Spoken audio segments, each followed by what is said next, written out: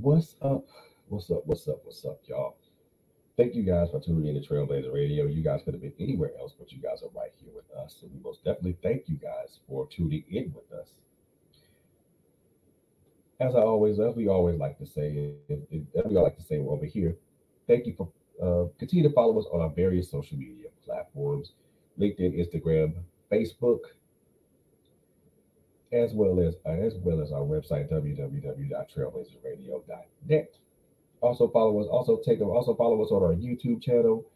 We are on the road to 100 subscribers, and we would greatly appreciate you guys going to our YouTube channel Trailblazers Radio, and subscribing to the channel. But only subscribe if you feel that the content that we bring to you guys is um, relates to you, or it's content that you guys can you guys can rock with. Okay, you know.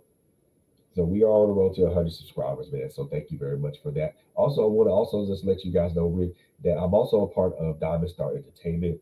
Um, with my sis Kai Rodriguez and T Wade the Dragon.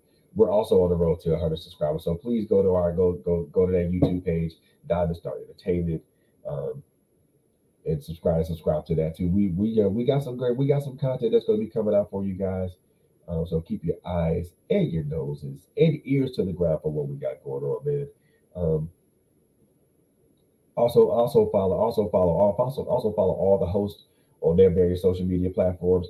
Quint Jones, Coco Fenton, and Latanya Harris Good, also known as LHG, on their various social media platforms. Also follow them here at Trailblazers Radio, man. We look. This is what we do, man. This is what we do. We podcast with a purpose, and we make a we make an impact with every episode that we put out here. So thank you guys so very much for your listenership and your viewership. It means so much to us. Thank you, and thank you. So without any further ado, you guys are tuned into the Office Alley with me, Frederick Beatty. I am waiting for my guest of the evening, Miss Terry Brown, to come into the studio. Um, I did reach out to her and let her know that it was showtime and that I was looking to see her,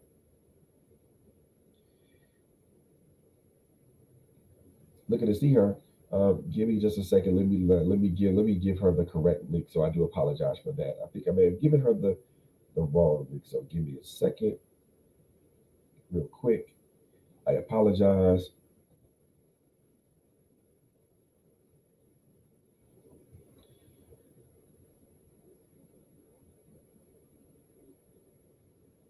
And while you guys are waiting, let me make sure that I gave her the right link. Something of that nature. While you guys are waiting, there is something that I want to.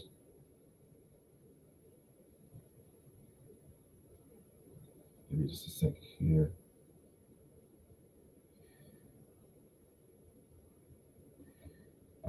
I do apologize, guys. Let me reach out to my guest.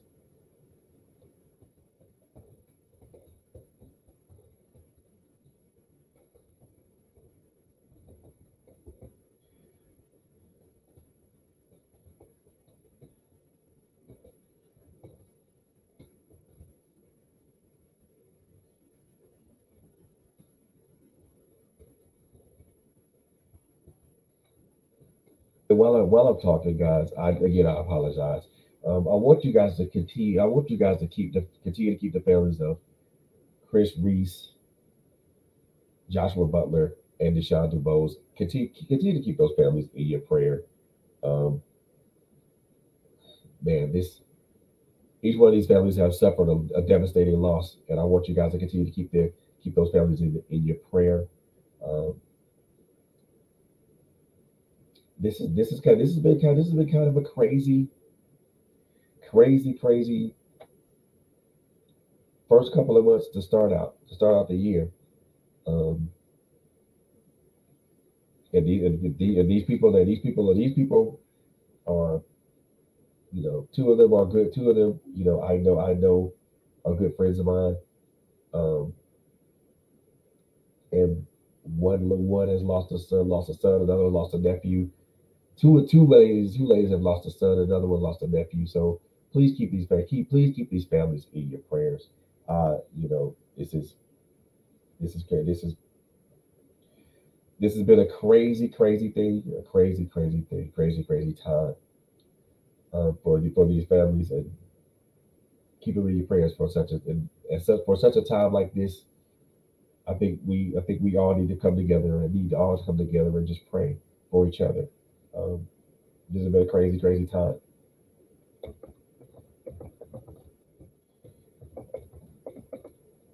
So, reaching out to my guest to see if she may come, see if she may still want to come aboard.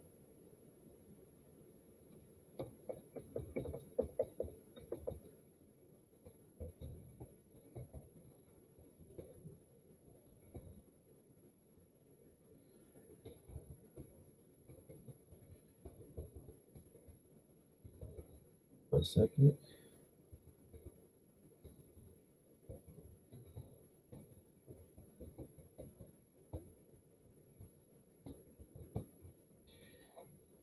But other than that, while you guys are waiting, while I'm waiting, and while I want to keep you guys, I want to keep you guys waiting. We'll let you guys know a little bit about who I am before we go any further. As you guys know, I'm the CEO of Trailblazer Radio, but I'm also a published author with 8 books to my credit, as well as 8 books to my credit. For those being contributed as a co-author, and for those I have written. So done a lot. I put in a lot of work as far as the author game. I also do. I also do basic editing and also basic formatting. So if there's any authors or aspiring authors out there who would like to utilize who would like to tap in with me, and so I can you for I utilize those, and for me to help you edit or format your book. I'm most definitely available to do that with you and for you. Um, I have reasonable rates. They're not exorbitant or extravagant. Um, I do have reasonable rates. So if you guys want to tap in with me on that, man, you guys can reach out to me on our email address at trailblazersradio@gmail.com. Or if you want to reach out to me personally and speak with me about that, you guys can reach out to me personally, on my author's email, which is authorflb@gmail.com. And I'll make sure I put all those in the links. Um, the other thing, while I wait for my guests to respond to my email as well, look, y'all, my sister Coco Fenton. If you guys tapped into the show that we had a couple of Thursdays ago, I want you guys. If you didn't tap into that show, I want you guys to go to our YouTube channel and watch that show. Um, my sister Latalia Harris Good had my sis my beautiful host Latalia Harris Good had my other beautiful host on this show, Miss Coco Fenton, and we we talked a lot about her condition. We also talked about um, the procedures that could help her, that can help save and help preserve her life. We also mentioned to you guys that that procedure is not is not cheap. So we do have a GoFundMe page available for you guys. Um, LSG, if you could be so kind to put the GoFundMe page in our chat in the comments, I would appreciate that. So there is a GoFundMe page. We are looking to raise money for our sister so she can have this procedure that can help save her life, and also not only save her life but also improve her quality of life. So look, so y'all, I really want y'all to tap into that. Um, want you guys to tap into that, man. If you guys were watching the check in over the last 4 weeks, we had a great conversation. I had a great conversation with Miss Joy Dabo Kate, Joy Katega Dabo, as well as her husband Im Dabo. We were talking about postpartum depression. We talked about what it was. We talked about how it affects the woman. We also talked about how it affects the man. We also talked about how it affects the children and the family as a whole. We also talked about resources for women and families to tap into to get that help. So if you guys missed that, make sure you guys tap into that. The first episode of the series started on February the 1st. And if you guys have been watching my sister Tanya Harris Good, she has been literally killing it. And when I say killing it, I mean she's been literally killing it. Um, she's been a very dynamic host for this platform. Um, and she's been in her girl chat weekly conversations as well as her critical conversations, which airs on Saturdays, have been like game changers. Real have been literal game changers. Um, so make sure you guys tap in to Girl Chat Weekly with my Girl Chat Weekly and Critical Conversations with Latanya Harris Good. But also don't forget about My Life Has Destiny podcast with Quint Jones and Coco Fitz. And they've been killing it as well with these wonderful topics, as always they're powerful, and they're powerful Q&As. Um, I can't tell y'all that there hasn't been a Q&A to where, um, especially the ones that I participated in, there hasn't been a Q&A that hasn't deeply affected all of us. Um, Especially the last Q&A that I had the pleasure of being on with them. Whew, man, very powerful, very powerful. But don't forget, we also come as a collective too. Um, if you guys have been watching us, we've had a couple of episodes where we come up as collectives. The episode about what about your friends. We've all come in as collectives, as a collective on that. So, but do what you can do. But look, we are a dynamic station. We're a dynamic platform. We have dynamic hosts. We talk about stuff that a lot of people won't talk about. A lot of people refuse to talk about. A lot of people are afraid to talk about. But we talk about that stuff. We address it. We talk about it. We address it head on, and we make sure that this topic is thoroughly discussed. And if we don't hit it off in one if we don't hit it off in one episode, we break that down into parts. So, like I said, this is a dynamic platform, and I am very proud to be the the CEO of this particular platform. Also very proud to have such dynamic people that are aligned with me. And when I say aligned with me, I mean they're to my left and my right. They're not behind me. Um, to be somebody that is a someone who owns or who has a podcast platform, um, and to have these people walk beside me means a great deal. It means a great deal to me, because these people could have been anywhere else, but they choose to walk beside me, and I'm grateful for that. And I'm very very grateful for that. So that's a little something I wanted you guys to know. I'm still waiting um, for the individual for that individual to get back in contact with me. So with that being said, y'all, and you guys see the GoFundMe page, the GoFundMe web link is in the comments, y'all. So I want you guys to take a look at that. Go to that GoFundMe page, and also, you know, do me a solid. You support this, y'all. Support my sis by any means that you can. Um,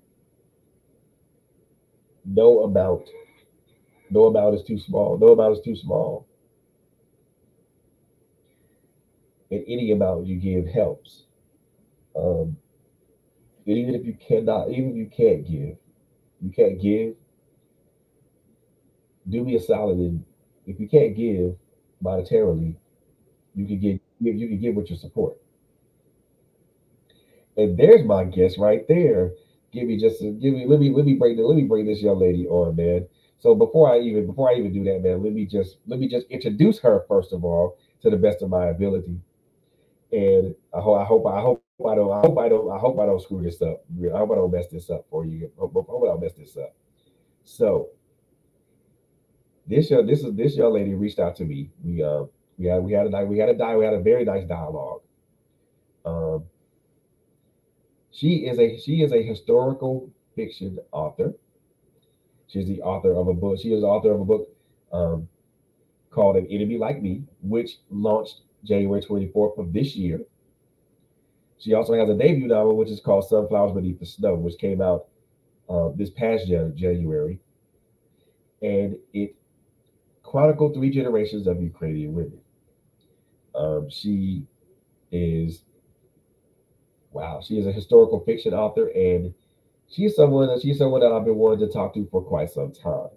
So, you know, let me introduce y'all to this young lady in the author's alley, man. Let me introduce y'all to Terry M. Brown.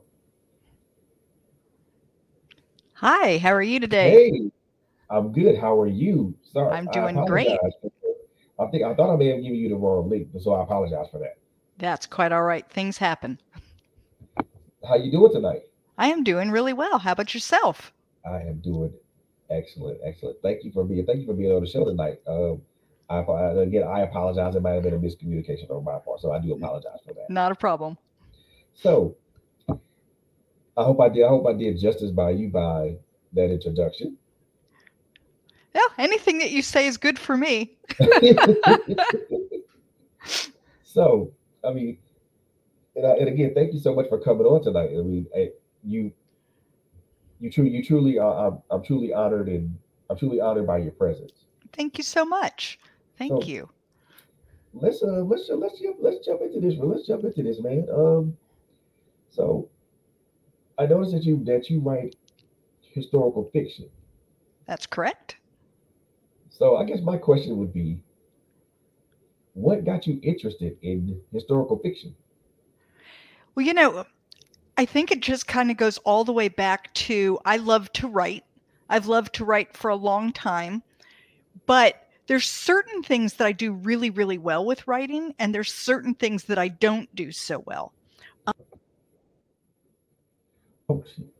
And being able to get you to really get inside a character's head and feel that character and know what they're thinking. And, that's where I really shine.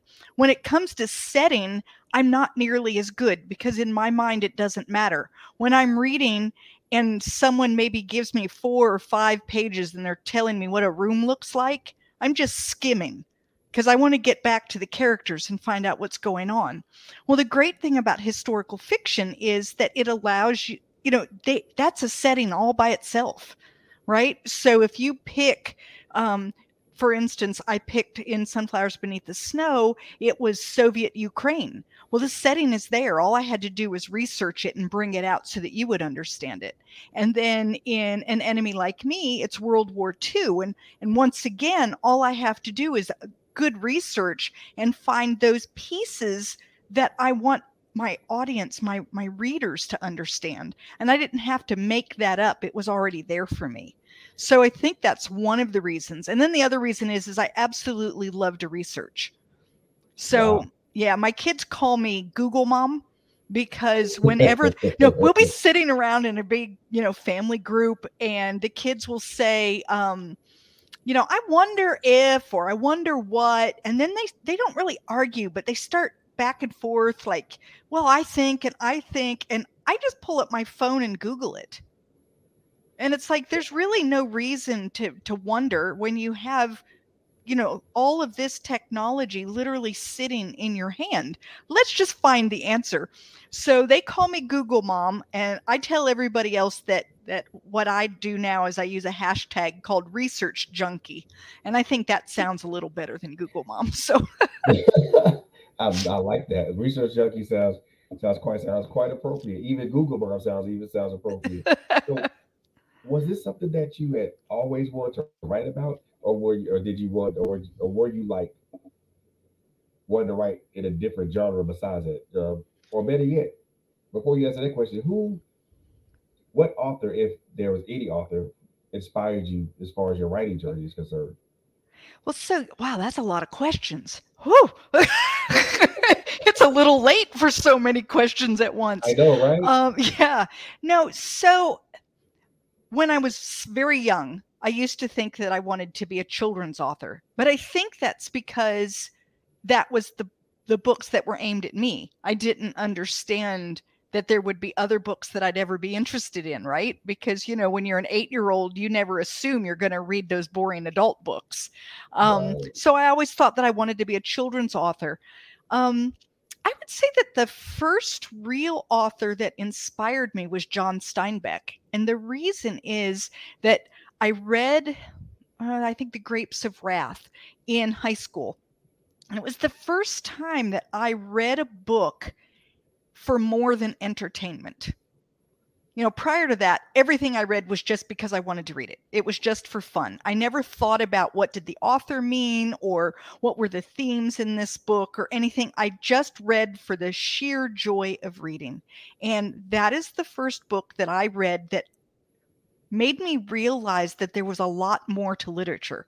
That, yes, you could still read for an enjoyment. It's not that that was going away, but that there was a lot more you could find in literature, and that there were stories, there were lessons, there were things that the author was trying to impart, and I found that just amazing.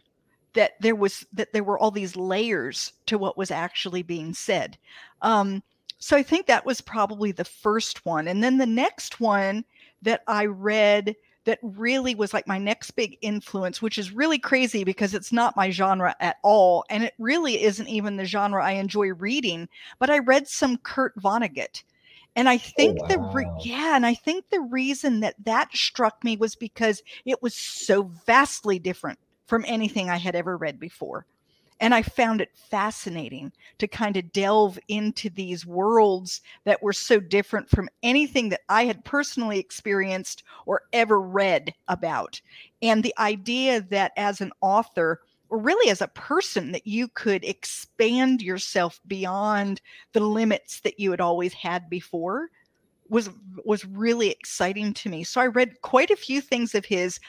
Like I said, I'm not really into the science fiction genre to read or write, but that period of time really kind of expanded my thought process about like what's possible, what is Oh out man. there. So, yeah. I like that. I like that. And I guess, to kind of even expand on that a little bit. I mean, I know my initial inspiration for writing came from comic books.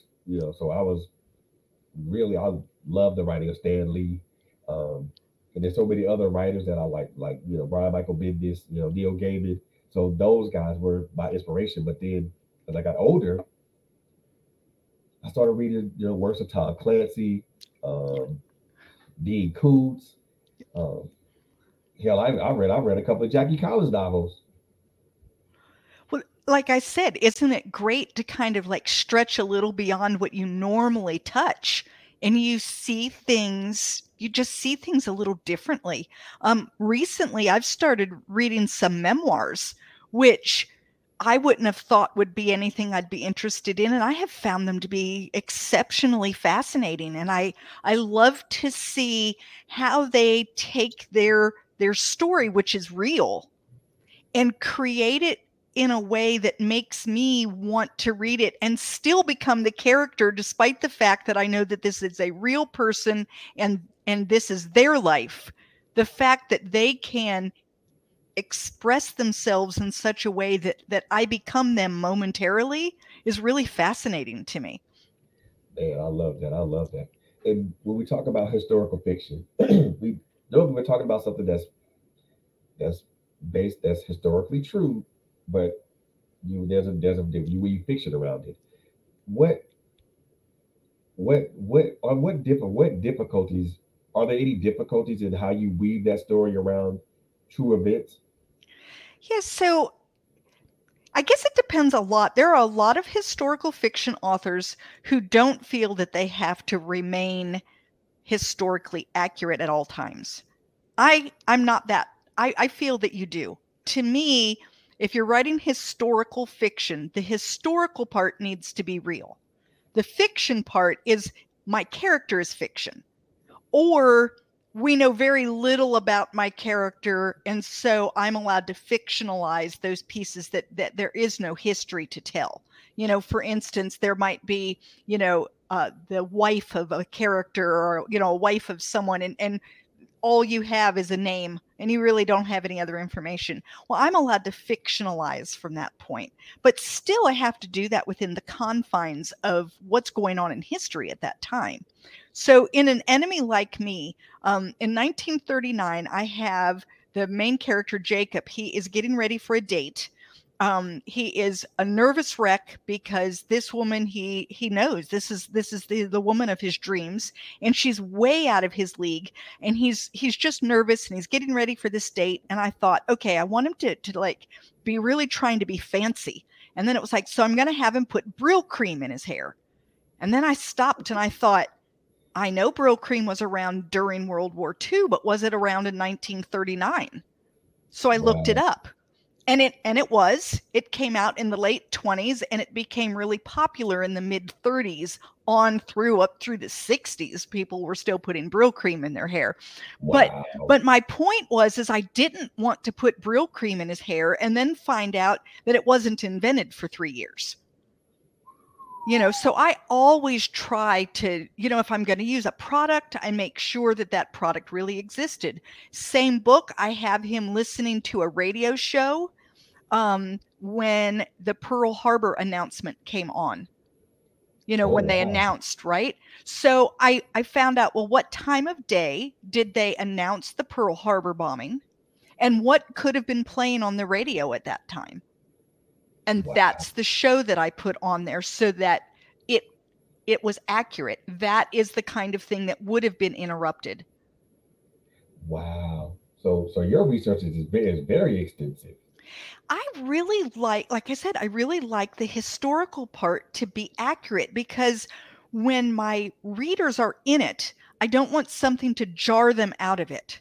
I don't want them to be going along and think, well, that doesn't make sense, or that isn't, I don't think that happened during that period of time.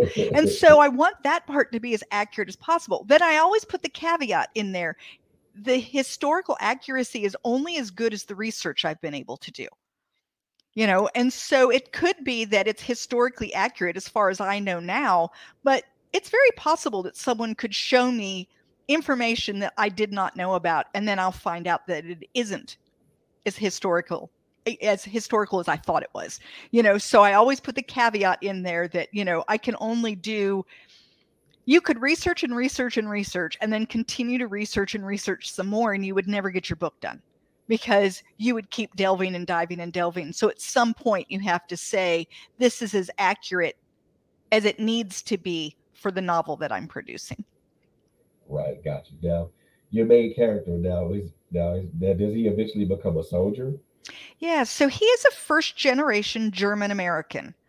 So his parents were from Germany. They came to the United States and he was born. He marries the love of his life. They have a child, and Japan bombs Pearl Harbor.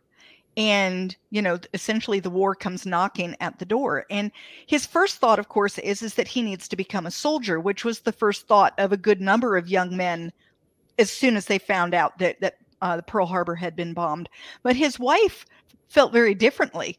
Hey, wait a minute, you have me and you have a son, and there are things that you can do for the war effort right here at home, and you don't need to be the one going. There are plenty of single young men that can go.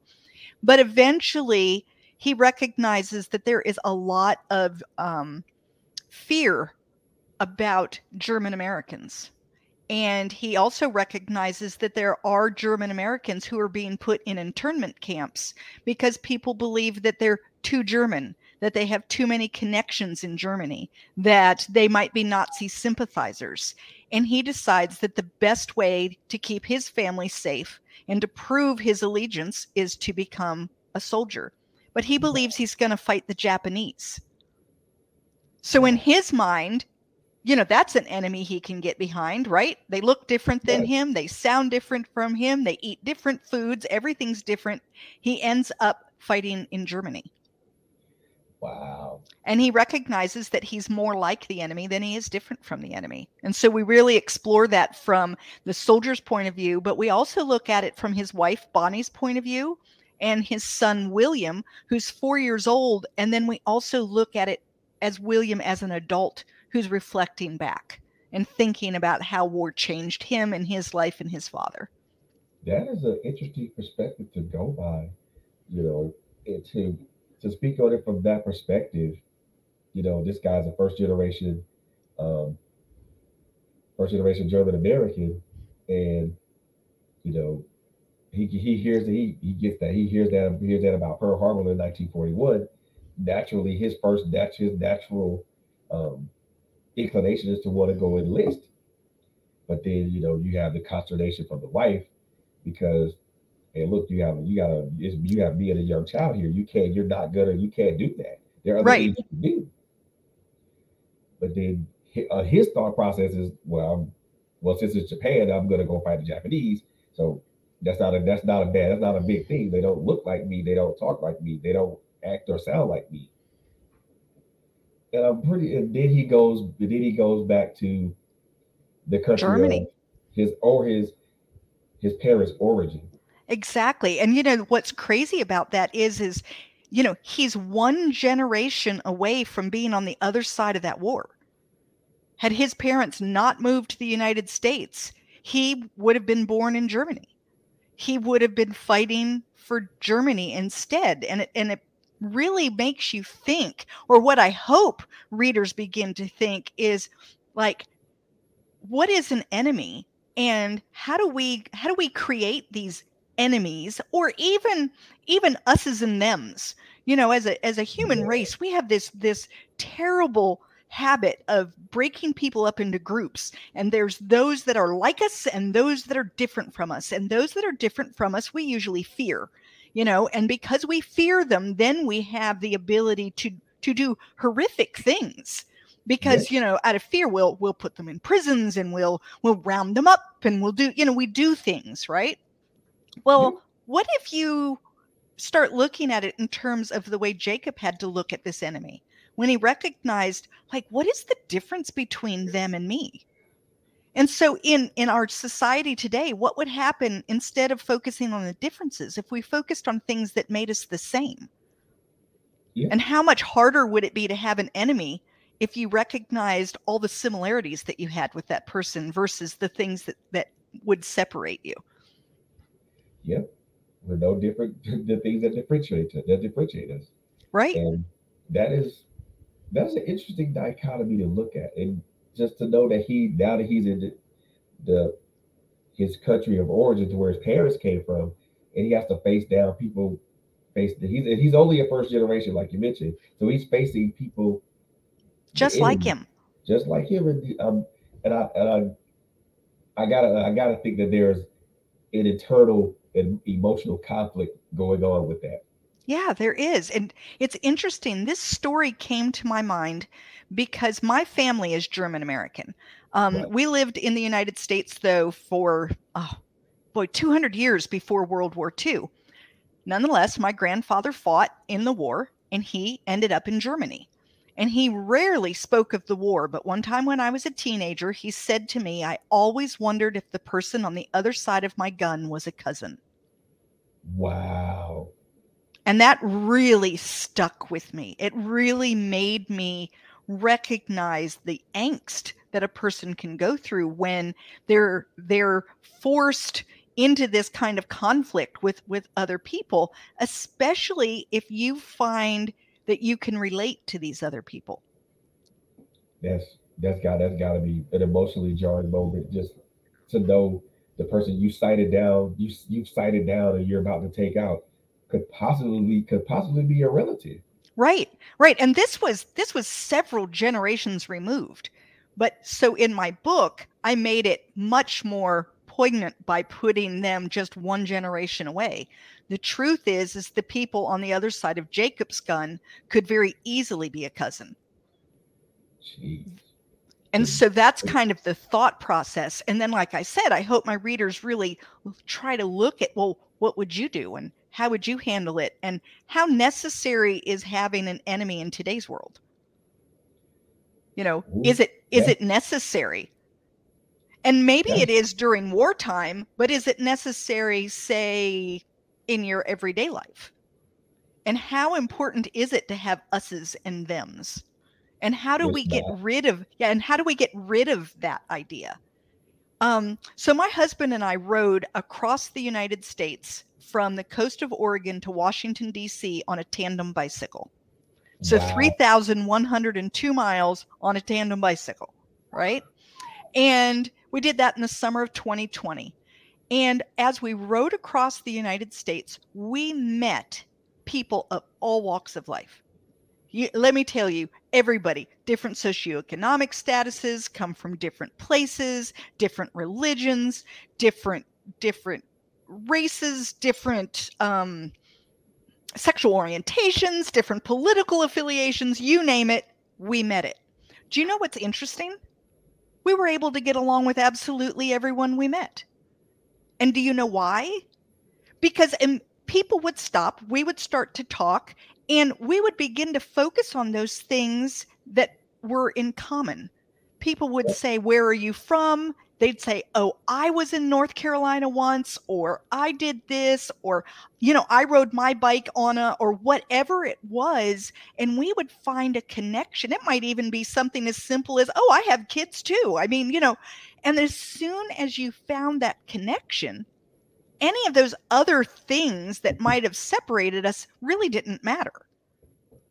Commonalities I bring us didn't, together. yeah, like you and I, if you and I are having a conversation, I'm not going to start it by asking you a list of questions to see whether or not we're compatible. We're going to find Right. something that we click with. For you and I, it's books. Yep. And right away, we start talking books. And does it matter at all what my religion is? Nope. Okay, it never even came up. And so Oh, that's kind of my point is, maybe it's a little bit, naive to think that this can happen, but I really think that if we'll get out and meet people one-on-one and focus on those things that make us alike, that the differences that people want to focus on really kind of fall away and become irrelevant. And the yep. more you do that, the more people you meet, the less the us and them matters. Yeah. I think, like I mentioned, our commonalities bring us together Exactly. because at the end, when it's all said and done, and this is something I've said in a couple of platforms and a couple of other rooms that I've been in, just when we talk about stuff like this, the one thing that brings us all together is the things that we stand common ground about. It's the differences that negate those commonalities, because when you look at your differences, you're never going to see the common stuff that we share. Exactly. Exactly. And And so I think that this book helped people kind of explore that, but in a really safe way, because you're exploring it while reading a book. So that means you're by yourself, it's in your head, and you can kind of take on different characters and get a feel for, like, what would I think and how would I do it?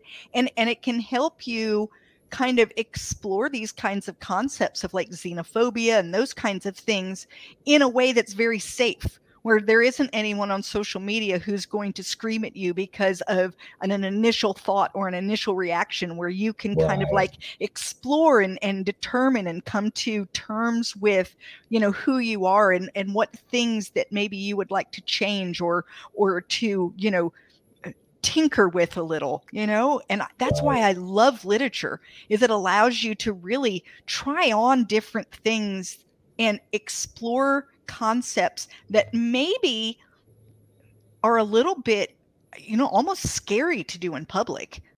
Like you wouldn't want to put it out there on your social media because, you could just be hammered. But boy, in a book you can do it. Yeah. And I And not really be love that. understood. Yeah, I love that about literature.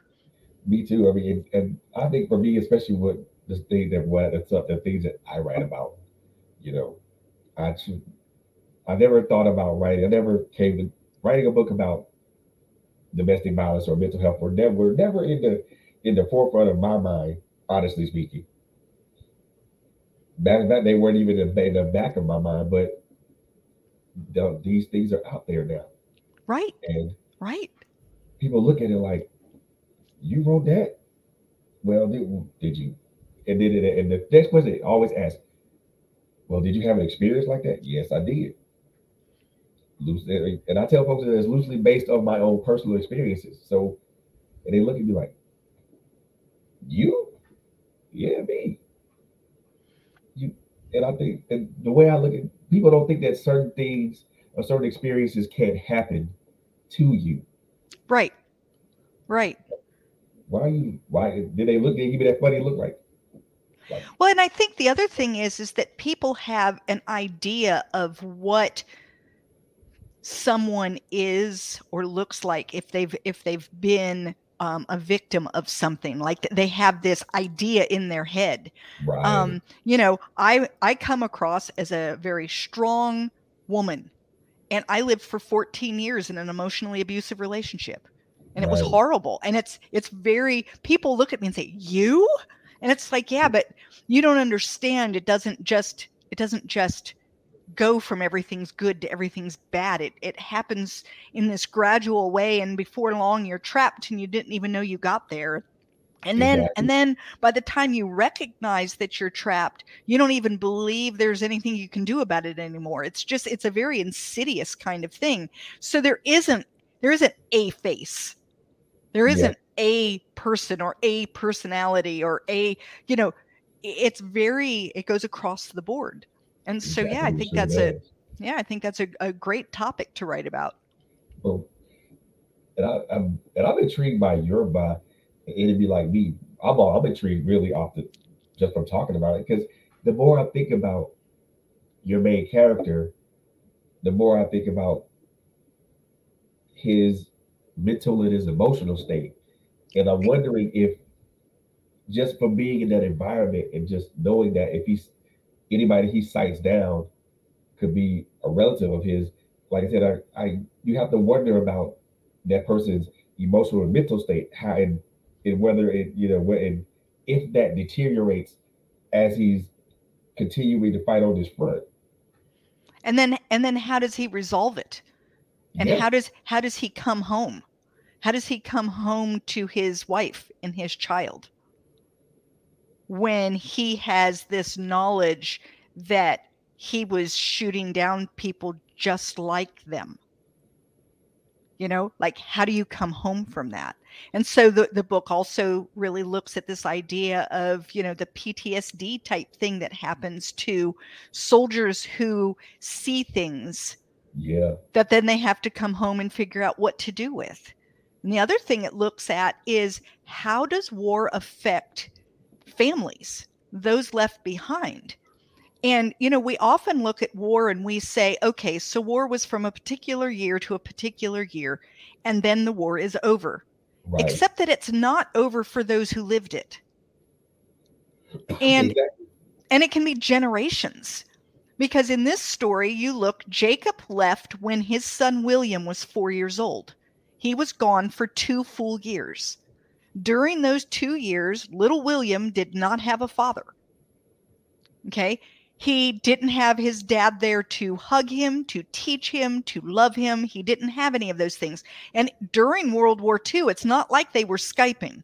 Okay, he didn't hear right, from his dad sometimes for months on end. And when he did, it would be a letter. And sometimes that letter would be all scratched out where he wasn't allowed to say certain things because they had, gone through and gotten rid of some of what he wrote. Right. right. And so then when dad comes home, William, who's now 6, expects daddy to be the same man who left. But Jacob isn't the same man who left because he's seen things now. And this Jacob has to figure out how to become a dad again. And it And changes things, which means when William, who was the 4-year-old, now the 6-year-old, is now an adult man and married and having his own children, how he fathers is different than it would have been if his father had been with him that whole time, which means it's generational. wow. Right. Yeah. And so that's the idea, too, is that war isn't a period of time. That's when the actual government fighting part happens, but it isn't the whole war. So, Man, look, I'm I'm amazed. I'm amazed at what you said because you're looking at it from every aspect of it. You're looking at it from the person who experienced it standpoint, but then you're also looking at it from the people who are directly affected. exactly. And I can, I mean, I'm a veteran myself. I didn't serve in the theater of combat, but my brother did. Um, my father and my uncle served in Vietnam, and my father never talked about any of that to me. No, Of course, I saw it all on PBS and the History Channel and things of that nature. So that was my that was the picture that was painted for me. but if you think about it now, the man that was your father was a different man than he would have been had he not had those experiences. That's right. So whatever kind of father he was to you was different than it would have been had he never been in the military and never seen the things that he saw, right? Right. Which means that who you are was shaped by that war, even if you weren't around for it. Right. Basically, an unintentional or unintended victim. Exactly. Exactly. And then I don't know, do you have children? Yes.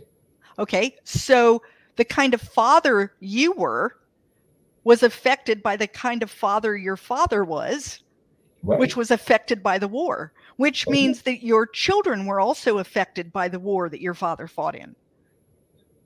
It's a trickle down effect. It is a Yes. trickle down And effect. eventually that effect, gets smaller and smaller and smaller. But my point is that war that lasted from, whatever year to whatever year, and a person was in it for, 2 years or 4 years or whatever, that isn't the end of that. It isn't the end of it for them when they come home and they have either PTSD or other issues from the war. And it isn't the end for their family who has to learn to live with someone who's now very different than he was when he left, or she when she left, Right. or and then like I said, how the parenting worked, and then the next generation and the next generation. So it's a generational thing, which is another thing that I really look at in this book. Wow. And I'm just imagining to see it from, like I said, I see it from his perspective. I also see it from the son's perspective, and also and the and wife. his wife's perspective, as Everybody's she's perspective. trying to juggle all of life now and be everything to everyone when she relied so much on her husband prior to that. Wow. And it just, it like that. And I know from personal experience. I mean, I know guys who are ex-military, so we talk. Hmm. We have our circle, and we talk about this, that, and the third. We mostly talk about you know life and the challenges that it presents. Now that all of us are separated out, and we talk about our experience. And the one common thing, the one common ground that I find is that even though we've served in different branches, a lot of our experiences almost mirror each other. And I found that crazy, but also found it interesting. And then when we talk about other things such as our our adjustment periods, when each one of us separated out, how we adjusted and how things were different when we came out, and when the things that we like how the things that we saw carried over into our personal lives. Exactly. And I'm like, And so the things that you experienced, how they affected those people that you then were, had relationships with in one way or another, and how that changed all of that. And it does. And I think, like I said, it's just one of those things that a lot of people don't, especially if they've never been in the military or had to deal with any kind of a conflict at all, they don't recognize the hardships that it causes for everybody, not just the soldier, but for anyone who loves that soldier and who was worried about that soldier, and yeah, who or for children, even for children whose a parent was deployed, even if they weren't necessarily fighting, that child is going to be changed because that parent was not there with them. exactly. And Exactly. so there's just so many aspects to this idea to kind of look at, and this book explores some of that. Wow. It is a nice, from what it sounds like, it's a nice, it's a nice and very exploration.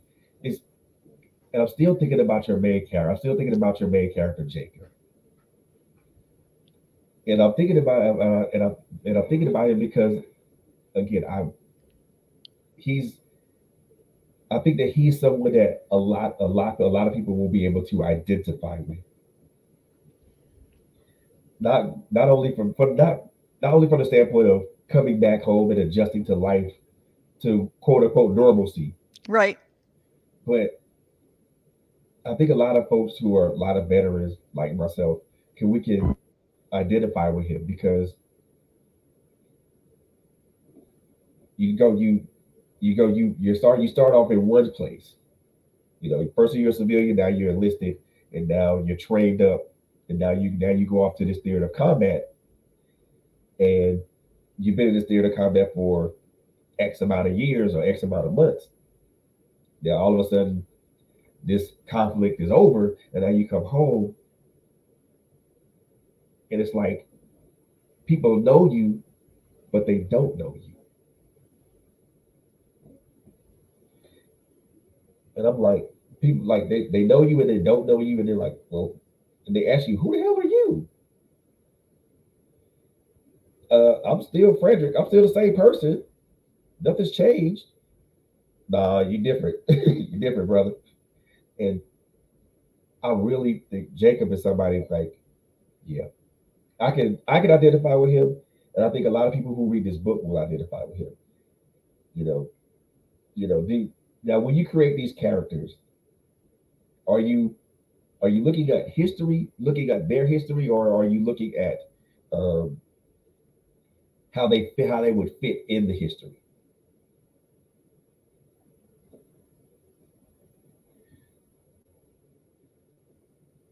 Oh, you're muted.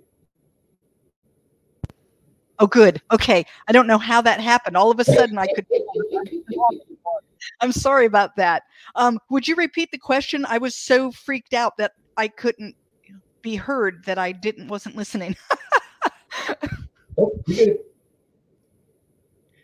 No, So you're I didn't good. hear You're the good. question. I didn't hear the question. So when you create your characters, such as Jacob, do you create them um, outside of the history, or do you create that character within the history and how he can fit in the history? You know, I think that it's probably within the history. I have characters that live in my head, which I know sounds crazy and probably means I should be medicated and all kinds of things. But my characters talk to me, but it's like they know where they belong. And so the things that they're telling me fit into the history that I'm going to put them into. So when a character comes to mind, when Jacob began really telling me this is the story that needs to be told, I knew that it was going to be told in World War II. And so I think that the things that come to me for him come in that genre, in that era, because that's where he's supposed to be. Right now, I'm writing a historical fiction, and it's a woman. Her name is Maggie, and she is a healer, a folk healer. Um, Wow. she lived in the Appalachian Mountains of North Carolina, and the women that did that were called granny women. So she's a granny woman. And but I knew from the beginning that her name was Maggie and that she was in the 1890s. And so immediately, like in my mind, when I hear her speaking, she speaks like a woman in the North Carolina mountains in the 1890s. You know, she drops certain letters, and her speech is not doesn't sound like someone who was college educated, and all of the other things. Do you know what I'm saying? And so Right. I think that I do kind of create them within that context of where I know they're going to be. And that's how I get their story. So Wow. I like that. And I like how you create them where to where they fit in the history and they don't overlap it or override it. no, and they also though don't listen to me. So if I put them in the wrong place, they would let me know. That works. I tried very hard writing from a outline, um, having kind of I know how this story is going to go, and then my characters refuse to follow along and absolutely say, "Well, no, I'm not going to do that." And it's like, "Yes, but that's what we're going to do." And they're like, "You'll have to do it without me because I'm not going there with you," you know. And Okay. yeah, not happening. And so I tell people there's two main ways to write, and one is a plotter where they plot everything out and have an outline and kind of follow along, and the other is a pantster, and that's someone who writes by the seat of their pants, and I'm that person. And so I just start writing. In this last manuscript that I'm working on, I have about 3 chapters left now, but I was 58,000 words into it before I knew how it was going to end. Wow. I had no idea. I kept thinking, "Oh, I hope it comes to me soon." I've written a lot of words not to have an ending. But what was really crazy, yeah, what was really crazy is that I had come to a point in the book where something very difficult needed to happen, and I just didn't want to write it. And so I Ooh, let the manuscript sit for like 6 weeks, and I kept hoping that an alternative to this scene would come to me, and it wouldn't. There was no other way. This had to happen. I talked with my husband about it at length, trying to come up with like what else could happen here, and it just nothing was working. So I finally wrote the difficult scene on a Saturday. And then I stopped. It was like as soon as I was done with that scene, there was no more. I mean, it was like, oh, that was so hard.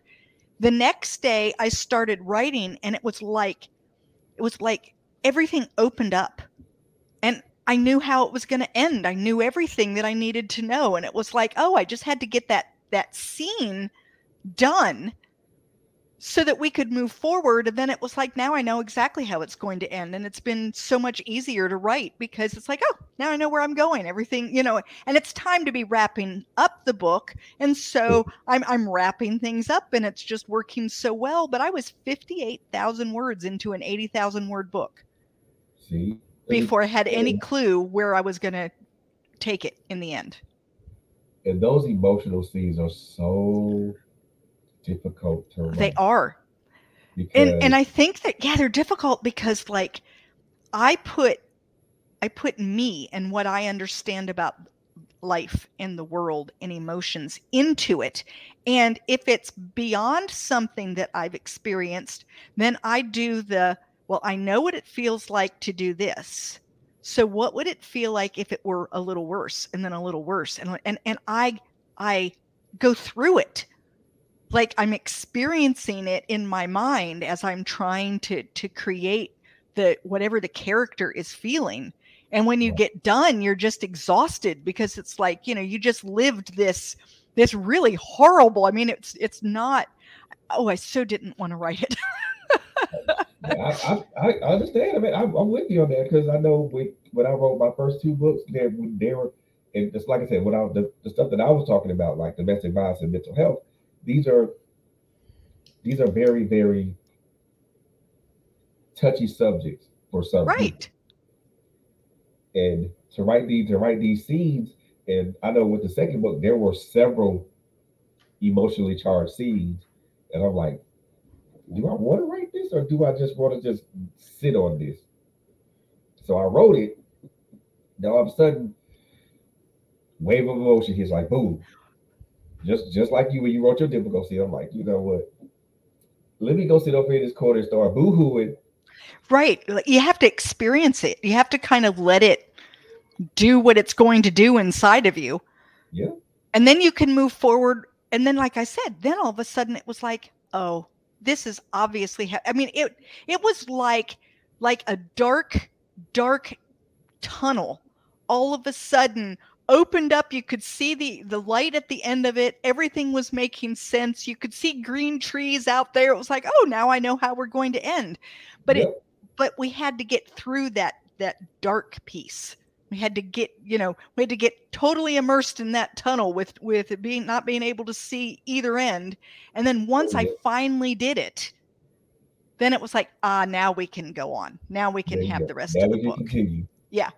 Yeah. Now, are you the type of writer that once you're done, once it's done, once your character stops talking to you, you're done. It's done.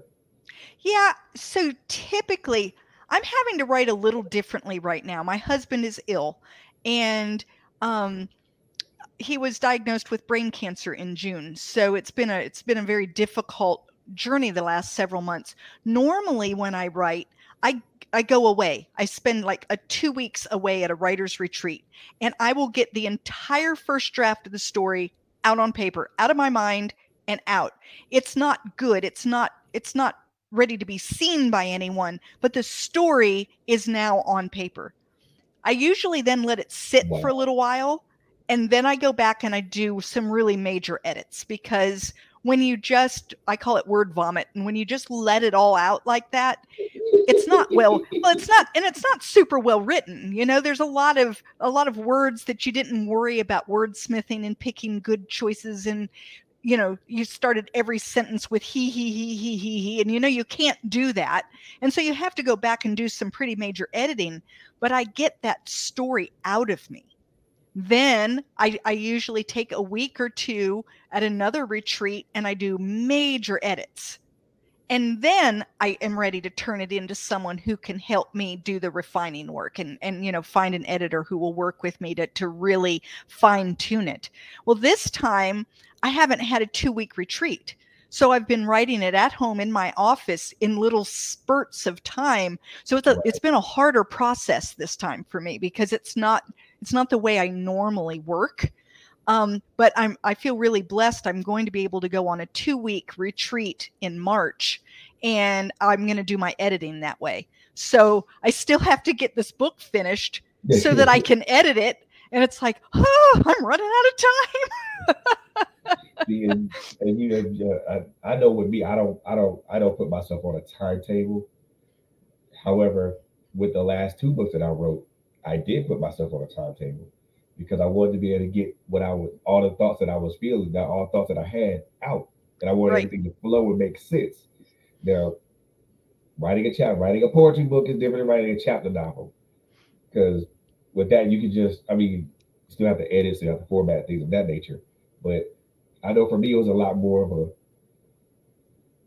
the process was different It is because different. now it's like, now I'm not focusing on characters or anything. Now it's just me and my thought process and my thoughts Right. and my thoughts and my emotions. It's not like I'm just throwing anything together or trying to find how characters can relate to each other and Right. things of that nature, or how can I get X character to get along with Y character without either one of them trying to tear each other's heads off. Well, and how can you get them from point A to point B in a way that makes sense, and your readers are going to want to follow along? Exactly, Yeah, exactly. so there's a lot of back and forth and twists and turns that have to happen, and it can be really challenging, but Oh yeah. I So love it. I really your book enjoy has the process. your So book has three characters or three right, main characters. right. Do you do you have do you have any difficulty trying to make sure that each character is unique and also relatable? Yeah, so this is interesting. With An Enemy Like Me, like I said, it's from Jacob, Bonnie, and then their son William. But I also have William as an adult man looking back. And my editor, when she got hold of it, said, "You don't need the adult William." I was like, "What? Absolutely need the adult William, right?" She was adamant. And so what she had me do was pull the adult William out and put him into his own document and read it. And she said, "You're going to find out he doesn't have a story arc. He's flat." And she was right. And I went back and I felt she was wrong about not needing him. I felt that I had not done him justice. So I went back and wrote him stronger. And because I wrote him stronger, when she read it the second time, she said, "Oh, yeah, I like it now." So I've learned a really valuable tool, which I'm going to use whenever I do from many points of view, is pull those people kind of out into their own document and read it and see, are they strong enough on their own? Are they valuable as they are? Because if not, you need to do one of two things. You either need to just get rid of them and not make them such a major character, like they could have a little role, but they're not a main character, or you're going to have to beef them up enough that they do have a story arc, and that they are unique enough, and that they do have a voice, and that they do grow and go somewhere and become or move the story forward or whatever. And if you so you have a choice. You got to figure out which way you're going to go with that. And I love that tool. I think it was amazing that she helped me with that. Wow, I like that because I know for me, my first book has it's four characters and all their stories interconnect Right. because there's one central hub, and it was really really difficult for me to kind of I had no problem with making each one unique. Right. I didn't have a problem with that. What I had a problem was making each one of them strong enough to stand out. To stand on their own. Right. Yeah, Right. So it's that arc, that idea of if the story was only about that character, would it survive? exactly. And that's kind of where you have to go, is you recognize that the strength of that character, of course, the book is going to be strengthened by the other characters. But if you only had that one character, if that was the only character your readers were getting, is it a strong enough, good enough character? Right. Oh And then yeah. you have to kind of work to make sure that it is. That Yeah. if it were a short story, that character was sufficient. And then you have to Right. do that with each one. Yeah. Right. And I know for me, my difficulty was so I'm a male, so I'm used to write. So I'm won't say I'm used to, but I can write about a male character because I'm a male because I can relate because I can be relational with that. Right. Writing a female character was my challenge for Yes. me. So in An Enemy Like Me, I wrote a male, a female, and a child. And so that's pretty intense. But you know what I realized is, I think men and women we're very different, but when it comes to emotions, and we might express them differently, we might say different things about them, but what we're feeling, if we could get down to that cellular level and just, you feel what I feel and I feel what you feel, I suspect it's really close. It's Very just much what we're so. saying about it is different. How we respond is different. You know, um, women are more likely to cry. Men are more likely to get angry. You know, and it doesn't mean that men never cry and women never get angry, but you have to kind of look at, like, what would be the most likely response for this man in this situation. Right. you know um and it's okay to occasionally have him do something that is, like, out of character, because as humans we do that. Right. you Right. know but you have to also be careful that you're not writing a man who's essentially a woman with a man's name. You have to be careful that, Exactly. and the other way around. You don't want all of your characters, all of your female characters, to feel very masculine. It's okay to have a masculine female character, but they can't all be that way. Like, Exactly. you've got to be able to diversify it enough that they have who they are.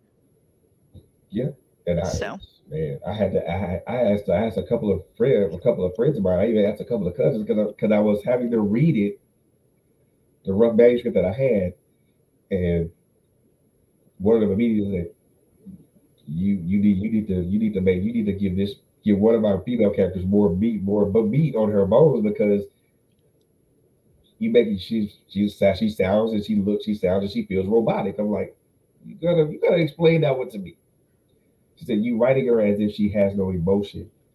And you said you can't write her from a male's perspective. You got to write her from a female's perspective.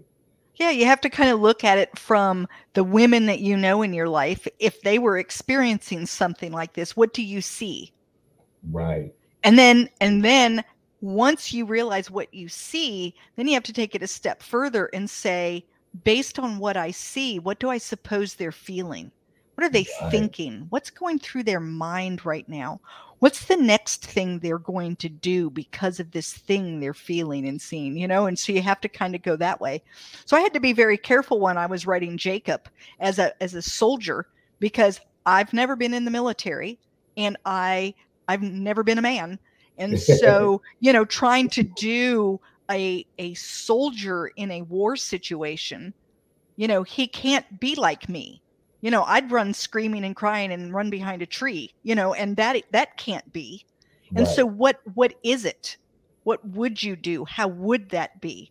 So, you know, you have to kind of channel that other piece of you and say, okay, so now I'm a soldier and I'm in the war and I've been trained and I know what my job is and I'm experiencing this horrible realization that I'm like the enemy. And now what do I do? Yeah. You know? Is I think so. I think so. I think for me it was easier when they told me that, but they also gave me those tips and those pointers, and it was easier for me to put myself in those shoes and be like, okay, now I see how this person will react to this. You Right. know, how do we react in their mind, but also emotionally and mentally. So I'm like, okay, that's easy. And it was easier for me to write, those female characters. I mean, one of the female characters was very difficult to write because of the myriad of experiences that I wrote for her. Right. I'm Right. like, I have no idea how I'm gonna do this, but I'm gonna do it. But and the one thing I did want to ask you, so and sometimes I have difficulty with this.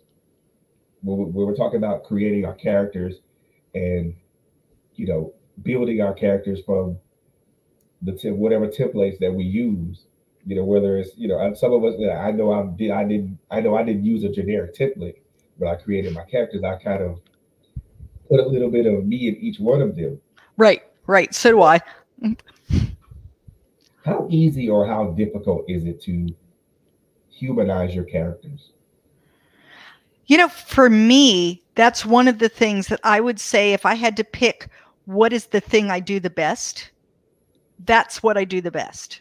I tell people that although I write historical fiction right now, what I really write is character driven fiction.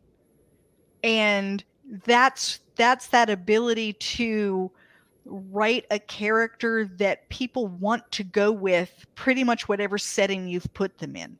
That the readers who are reading my books, although often like historical fiction, I hope when I write my rom-com idea that they'll come along with me on the ride because they know they're going to enjoy the character. So characters for me are the easy part. Setting, very difficult for me. The thing that's always amazing in an enemy, not an enemy like me, in Sunflowers Beneath the Snow, I realized when I was done writing that I had not described the three main characters at all. Wow.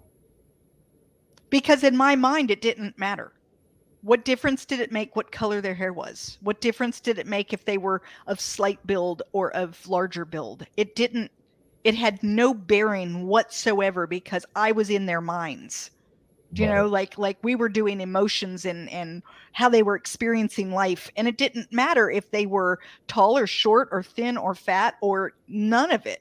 The only thing that mattered was that you understood that they were Ukrainian And from there, you pick what they look like. It doesn't matter to me. And so I have to work really hard at the descriptive stuff in terms of helping people to see them and to see the setting that they're in, because I'm so character driven that I forget that people also want a little on the edges. They want to know a little bit more about them. And so I have to really work hard at exploring that in my mind. It's like, okay, so how do I picture them? Oh, well, yeah, okay, that's what they look like. But in my mind, it's like, I already know. There's no reason to go into that. It doesn't matter, you know? Right. That doesn't contribute to the larger context of it. Right, right. It didn't. The only thing that really mattered was that you knew they were women because of the things they were experiencing, and that you knew that they were Ukrainian because of the things they were experiencing, and everything else was kind of like, yeah. I mean, you knew the grandmother was older than her daughter, who was older than her daughter, but you Right. didn't necessarily have specific ages, Right. you know, and they're there if you want to do the calculations, you know, Exactly. but it isn't, I didn't state, and at 36 years old, when she weighed when she weighed 127 pounds, I mean, that's not, it just isn't the way I do it. So, right. I'm like you because I don't like doing all that type of stuff because when you get that descriptive, you strip away context. when I'm reading, I skim through that. So if Yeah, me too. someone has written, and they're going on and on about the wallpaper, the color of the curtains, and da da da da, I'm just like flipping pages, flip flip flip until we get back to characters. Inevitably, I miss something. There was Right. some piece I was supposed to know about the curtains that I missed because I was just skimming through. But I really enjoy character, and if Exactly. you're going to give me setting, it needs to be done in a way that the story still flows and I don't feel like I got bogged down in it. So, Right. And I prefer sparse setting because I mean, if I gotta describe a whole room to people, for the way that I write, that's too much. yeah. Yeah. I'd I rather not tend do that. I tend to pick like something that needs to be described because it's going to be very instrumental in the story. But everything else, you're going to have to kind of go with your own mind as to, Exactly. when I say that it was a sparsely furnished apartment, you do with that whatever you need And to. whatever you will. Yeah. Imagine what that looks like, and Right, right, that's your picture. right. Because I'm not going to give you a list of things that were in the sparsely furnished Oh point, no, So, yeah, I think you and I probably have very similar writing styles that way. So, I can't. For me, it's just a waste of words because if I but couldn't, but what's interesting is there are a lot of readers who really enjoy that. right, And so that's the lovely thing too about being an author and finding people who enjoy what you write. And those people who pick up my book and say, it's really not for me, fine, put it down and go find something that is. There are so many authors out there and so many genres and so many amazing books. Don't continue reading one that isn't for you. If you picked something up and it just isn't working for you, it's okay to put it down.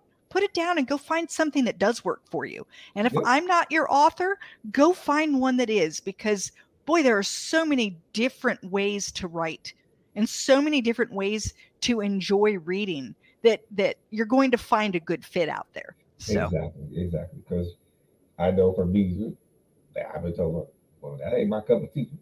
Okay, yeah. And I, when I find a book that isn't my cup of tea, very rarely do I feel like it's a bad book. I right, just feel like it's a bad fit. exactly. I didn't do a good job choosing a book for myself. And you This know what? book this book just didn't, and a lot of times that happens like if I'm in a book club and someone Okay. else picked the book and now I'm reading it and I think, yeah, I would have never picked this one up on my own.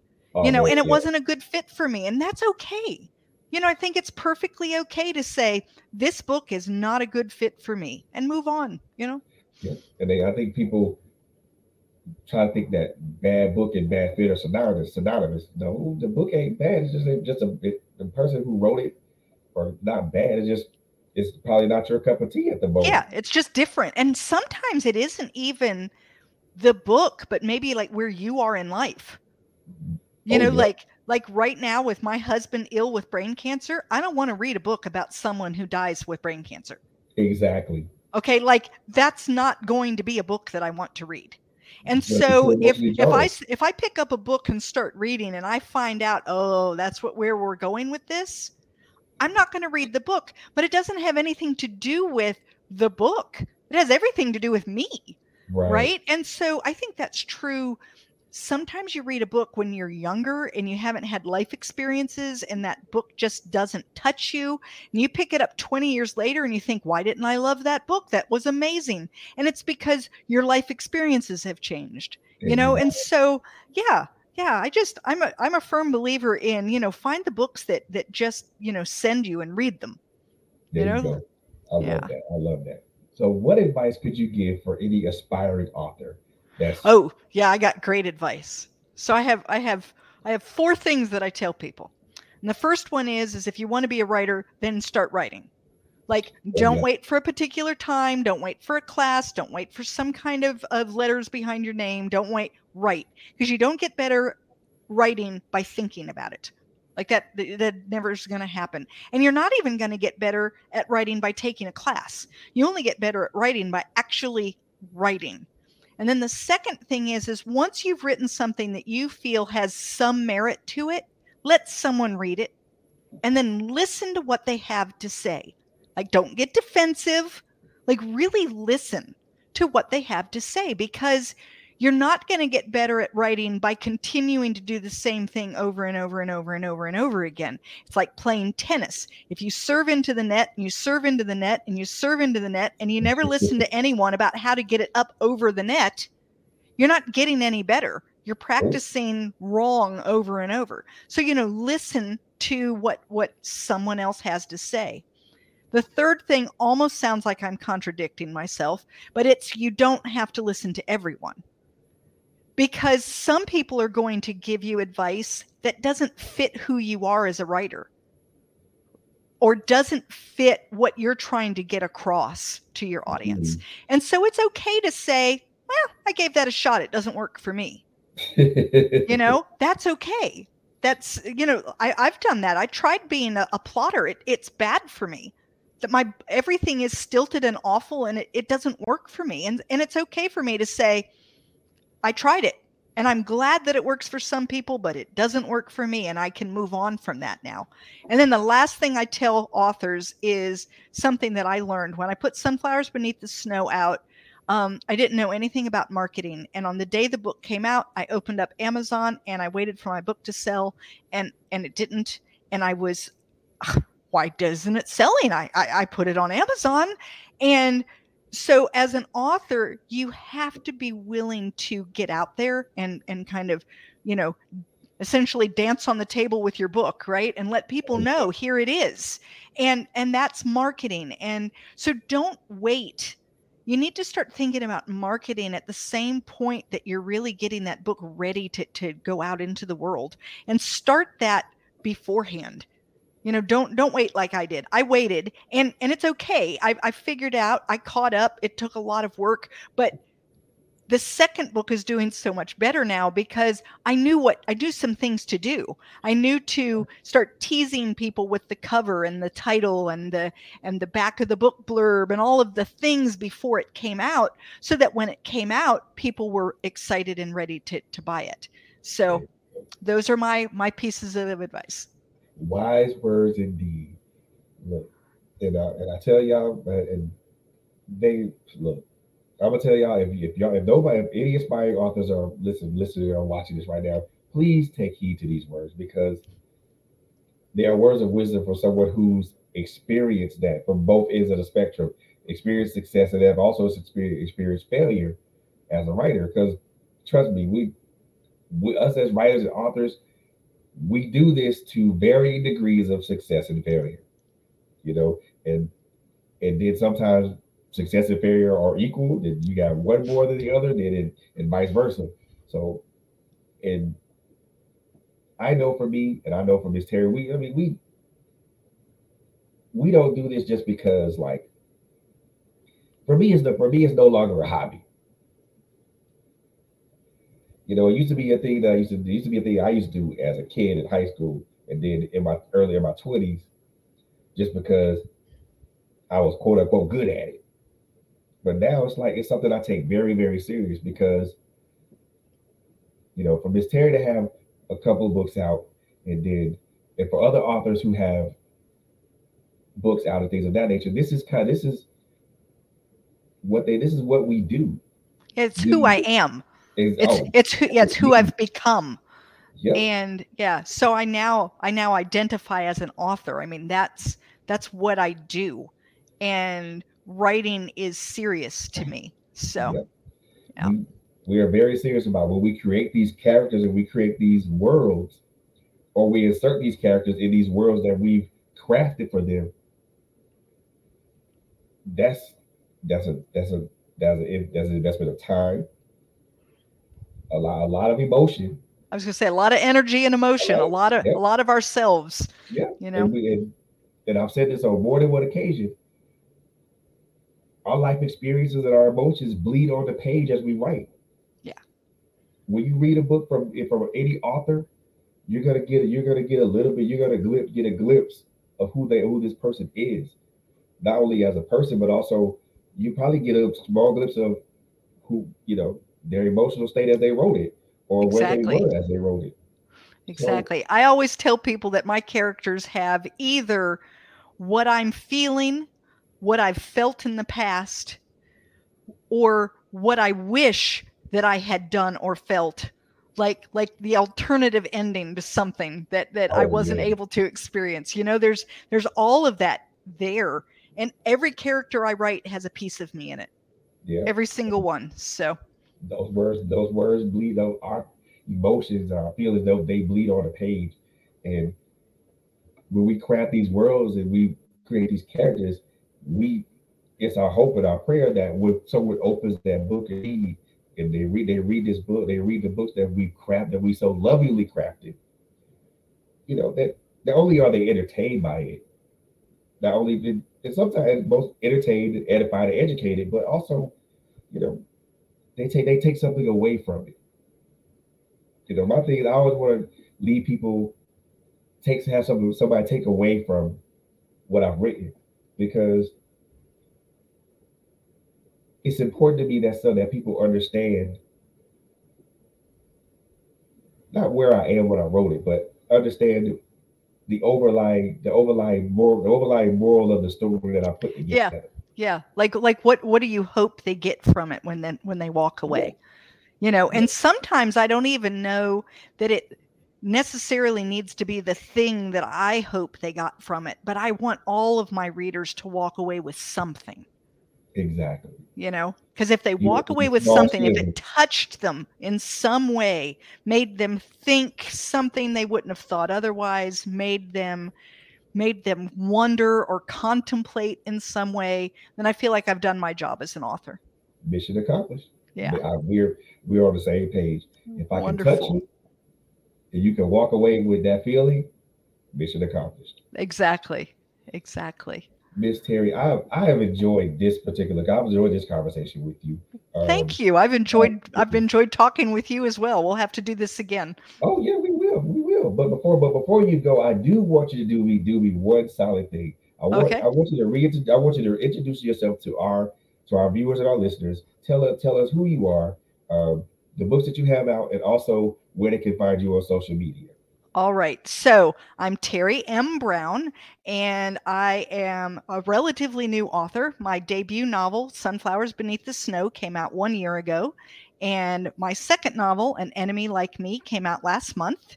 And the best way to get up with me on social media, I'm out there with my name, Teri M. Brown, and I always have the M in there, and it's Teri with one R.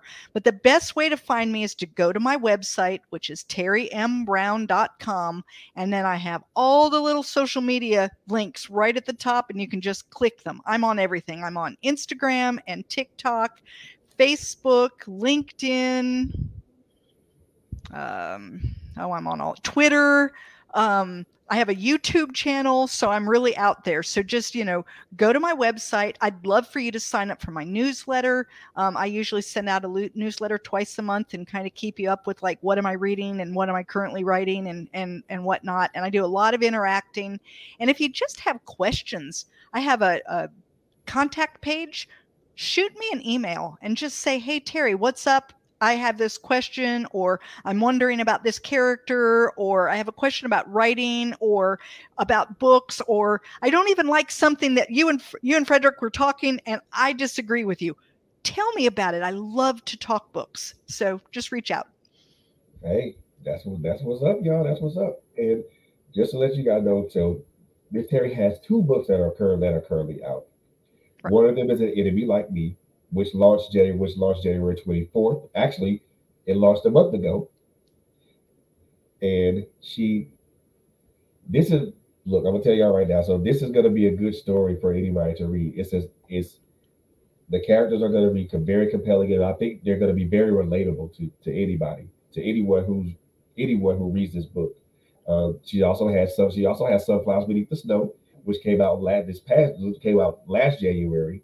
So check out those both of those books. Now are these both of these books on Amazon or they're Yes.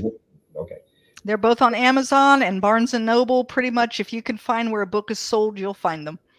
There you go. So anywhere books are sold, you're more likely find both of these books. I highly suggest that if you are historical fiction, if you are a fan of historical fiction, and you like to read about historical fiction, I strongly suggest that you get a hold of both of these two books. I think, and I do believe, I strongly believe that you will be thoroughly entertained and you will enjoy these books, and I think you'll walk away with something that that's relatable to you. Also, like she mentioned before, like she said before, check her out on our website. I just put it up there, www.terrymBrown.com. You can check, you can reach her social media links on there. If you want to talk, you want to get a talk with her, by all means do that. She also has a newsletter which comes out. You said twice a month or Twice a once a month? month. Twice a Twice a month. month. So make sure when you go to our website, sign up for that newsletter, and you will get that newsletter. So and just don't be a stranger. Just come in and say hi, and just say, hey, I picked up your book, I loved it. The one thing I will say, and I know Terry will most likely agree with me with this one. Look, guys, I can't stress this part of it enough. If you do happen to pick up this book, whether it's an ebook form or whether it's a paperback, whichever form you pick this book up in, do me a favor and please leave a review. Oh, I agree. Wow, that's something that really really matters, because if they review it, then other people see that review, and it helps them make a decision as to whether they want the book. So I agree. Thank you, Frederick. Yes, indeed. And in addition to that, reviews help us as authors become better writers. Exactly. And for me, it doesn't matter whether it's a 5-star review or a 1-star review, whether it's like a lot of great comments and accolades, or whether it's just somebody just saying, "But I don't like the book; it is poorly written," and things of that nature. Reviews, in what form, whether negative or positive, help us as writers, help us become better writers, which also helps us create better content Exactly. for you the readers. So do me that solid. If you do happen to grab the book, please by all means don't just grab the book. Grab the book, read it, and leave a review. It's important for us as authors. You know, it may not it may not it may not mean anything to you as a reader, but I know for me, reviews are like currency to me, whether they're good, bad, or indifferent. I read all my reviews, regardless of what they are, and then we make adjustments to our we don't make adjustments to our writing style, but those reviews help us to improve what's already been established. So that way, more books can come to you with better content, with even more developed characters and things of that nature. Just do me a favor. I know Miss Terry, it would mean a lot. It would mean the world to her if you do purchase a book and you do leave a review, because what we do isn't what we do ain't rocket science, but it's not easy either. It takes a lot of time to craft a book, and then, like she said, I'm like her. My characters talk to me too, so I'll be wondering, do I need to be mad at character or what? Nah, it's just my characters talking to me. Yeah. We'll, we'll sort that out in a minute. But Terry, thank you so very much for being on this Thank you show. so much for having me. I'm sorry that we kind of got messed up in the beginning, but I'm glad I was able to get on here and have a chat. Yes, ma'am. I thank you so very much for being here and just having this conversation with me about your books, but also just having a conversation as it pertains to us as human beings, period. Because there's differences with us, but those differences make us more similar than they do different. Yeah, I think that the differences is what helps us kind of stand apart and be who we are, but it's the similarities that kind of help the world go round, you know? And I love being able to have these kinds of discussions. So thank you so much for having me on. You are very welcome. You are very welcome. So, and we're most definitely going to do this again because I do want to talk to you about your first book. Super. Do want to most definitely talk to you about your first book. So I will most definitely get in contact with you about that one. So Fantastic. I look forward to it. yes, ma'am. You have a wonderful night. Okay. Okay, you too. Bye now. All right. Bye now, ladies and gentlemen. That is Terry Brown, author extraordinaire. Look, go check out her books. Uh, Enemy Like Me, and let me make sure I get the other one correct. The Enemy Like Me and Sunflowers Beneath the Snow. Both are on Amazon right now. Go get those books right now, y'all. And do me a favor, leave a review for her because, like I said before, make reviews help us as authors, help us develop as authors, help us become better authors. Um, Also, go check out her website at www.terrymbrown.com. She puts out a newsletter. Once you guys get to the website, you guys can sign up for her newsletter. You can get that newsletter in your email, and then check her out on all the social media platforms. So, ladies and gentlemen, before I conclude this particular broadcast, man, I I have a surprise for y'all. So, I was a little I was supposed I want to do this Wednesday. I want to do this Wednesday, but I was struggle streaming, and yeah, it wouldn't have came out great. So, with that being said, I want y'all to want y'all. This is I am premiering this particular video. Um, Now it's not a video as you would think it would be. It is there is a song, but it also has um, there are pictures attached to it. So, and this was an experiment of mine to see if I could actually um, still write a song and stuff like that. And it was an experiment of mine. So um, I think it turned out great. It'll be up for the listeners and viewers to determine if it did or if it was or was not. So before I even jump into this right now, man, is I do want to give credit where credit is due. The track is called the track that I'm doing this off of is called a song called "Lunchtime Chill" by by Jan Hunter Jr. So I'm most definitely giving him the credit. Most definitely shouting him out because he's the gentleman that made the track. Big shout out to Jan Hunter Jr. If you guys want to check him out, he is actually on Instagram at Jan Hunter Jr. Um, got a lot of nice things. He has a lot of nice things going on. Um, did a collaboration with Jay Moss.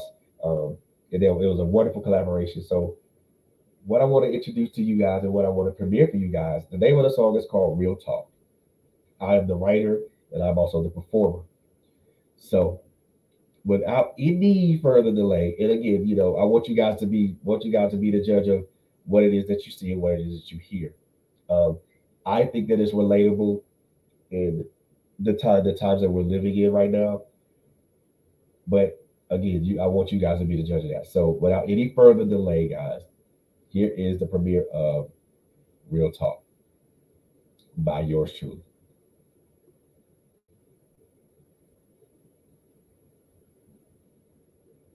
That's Hunter. Yeah. Mr. Angry Man is back. I'm back. That's right. Y'all ain't know that I can rock like that. Y'all ain't know that I can rock like that. Nah.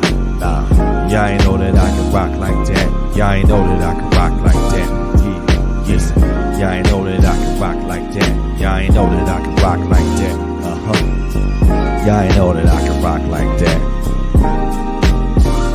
United we fall, divided we rise. That's all they ever see when they look in our eyes. I ain't the least bit surprised, and I don't even ask why I study. Looking for love and all we get is despise. They proper lying, what? Meaning they falsely prophesying, talking about we really living, but we steadily dying. Tired of mothers crying and fathers silently raging. There's gotta be a way to escape this situation now. Yup. Come on. Verse 2. We search for brighter days to escape the maladies, giving homage to the folks that passed away. I speak life with the words I say, and that's the weapon I use to keep the evil at bay. I don't play when it comes to mine. My rhymes speak of a revolution. This time it's by design, and I'ma drop these deposits. So if you scared, take your ass to the closet. Why? Let me tell you this. Let's go. I got one more verse for you. Get them off of that verse. Listen to me now. Verse 3. I drop gems, representing lugs and Timbs with backpacks. I got props like Black Moon, they want effect like Dons. I'm pouring mic like Nas. I'm the southern playalistic cat that beat them odds. I'm coming out hard. We coming out hard. Yes, sir. Y'all didn't know that I can rock like that. Ha. One time for your mind, representing for the deuce. That's right, put it down for the deuce tray. Let's go, Mr. Angry Man. Ha. Peace.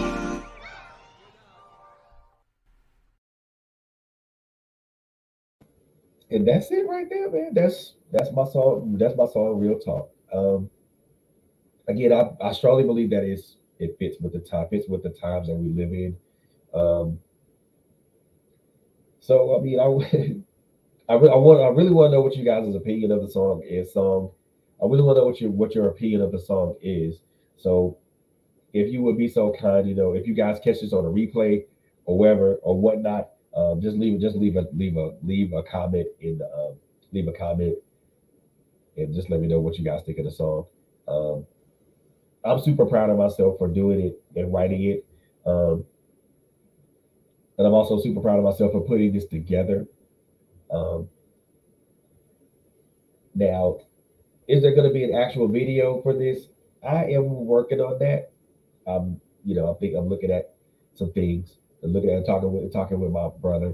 So we're gonna see if we can get that going and things of that nature. But that's the song. That's the video. That's the song, y'all, man. Again, I want to thank Miss Terry and Brown, for being here on the Office Hour tonight, man.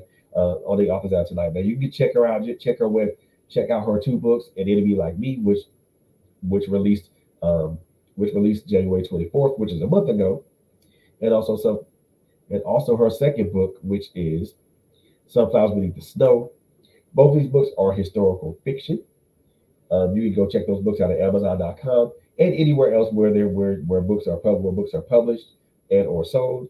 Um, you can also check out her website at www.terrybrown.com and check her out on all her various social media platforms. Um, I want to thank everybody for listening for tuning into us tonight. Again, as I stated earlier, man, follow us on our various social media platforms: LinkedIn, Facebook, Twitter, um, Instagram. We're also on Twitch. We're also on Twitch. Patreon and Linktree pages are coming very soon. Um, and also, check out our YouTube channel as well, man. We are on the road to 100 subscribers. So please do me a favor, go to Trailblazers Radio, That's Trailblazer with a Z Radio. And go check out our YouTube page. Um, and subscribe to the channel, but only subscribe to the channel if the content is relatable to you. Um, don't want you subscribing to something that the content isn't relatable to you. So only subscribe if you feel the content is relatable to you. Also, do me a favor, follow my beautiful host, Quint Jones, Coco Fitted, and also Latanya Harris Gooden on their various social media sites. Um, on their various social media sites. We are a podcast platform that broadcast shows weekly, Monday through Friday, and occasional pop up shows on Saturdays and Sundays. Um, with the schedule as follows: My Life Has a Destiny podcast on Mondays and Thursdays. Girl Talk Girl Talk Tuesdays with LHG on Tuesdays. Any varying type of show with me on Wednesdays, and then the Office Alley or any other variety show that I do on Fridays, as well as critical conversations, bringing up the rear, closing our week out on Saturdays. Um, we most definitely appreciate everything that you guys do by supporting us. We most definitely love you guys to life, and there's nothing you can do about that. Um, as I stated earlier, man, our sister Coco 15 needs our help, needs our and your help. She is We're doing a GoFundMe, and I put it up on the screen for you guys to take a look at. There's a GoFundMe page that's up and active right now. Um, we're looking to raise money to help Coco. We're looking to help money to help Coco improve her quality of life. This is a much needed treatment that isn't covered by insurance, and we want to do our best to help her improve her quality of life. Um, no amount is too small. No amount is too small. And if you can't support monetarily, by all means, support by spreading the word. Talk to people in your particular circle of influence. Let them know about this GoFundMe site. Let them know that this is our beloved sister, and she needs our help. Um, no, this is not no, and I'm gonna let you guys know up front. No, this is not a scam. This is a real thing. Our sister does need this much needed treatment, and insurance doesn't cover it. So we want to do everything that we can to try to help our sister's quality of life. Last but most certainly not least, and this is not the last but most certainly not least, I want everybody to continue to. I want you, if you guys are listening to this or you watching this on whatever platforms that you're watching it on or listening to it on, please keep the families of Chris Reese, Joshua Butler, Deshaun DeVos, as well as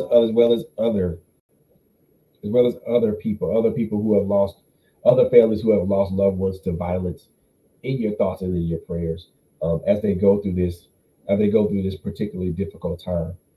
This is a time to where all these families are hurting, and your prayers of love and support will help them in the long run. Um, it will also help them in the current and in the long run. So please keep all the families in your prayers. Um, with that being said, that concludes this episode of the Office Alley with me, Frederick Beatty, your host. Um, Three things that I always say as we conclude, as I close my show, as we close the show. Number one, take care of each other. Number two, love on each other. And last but not least, number three, it is a very crazy ass world that we live in right now. So please, first above everything that I just mentioned, be safe out there. Be safe out there, y'all. Thank you guys for tuning in. We love y'all to life. Gonna close you guys out with a commercial with my sis LHG talking about her paparazzi line polished on purpose. Have a good night, y'all. Hello, everybody. This is LHG. I am just coming to let you know that I am an independent paparazzi jewelry consultant. You didn't know that, did you? Well, now you know. So I would love to be your personal jewelry lady. Paparazzi is an amazing company. We sell nickel and lead free jewelry.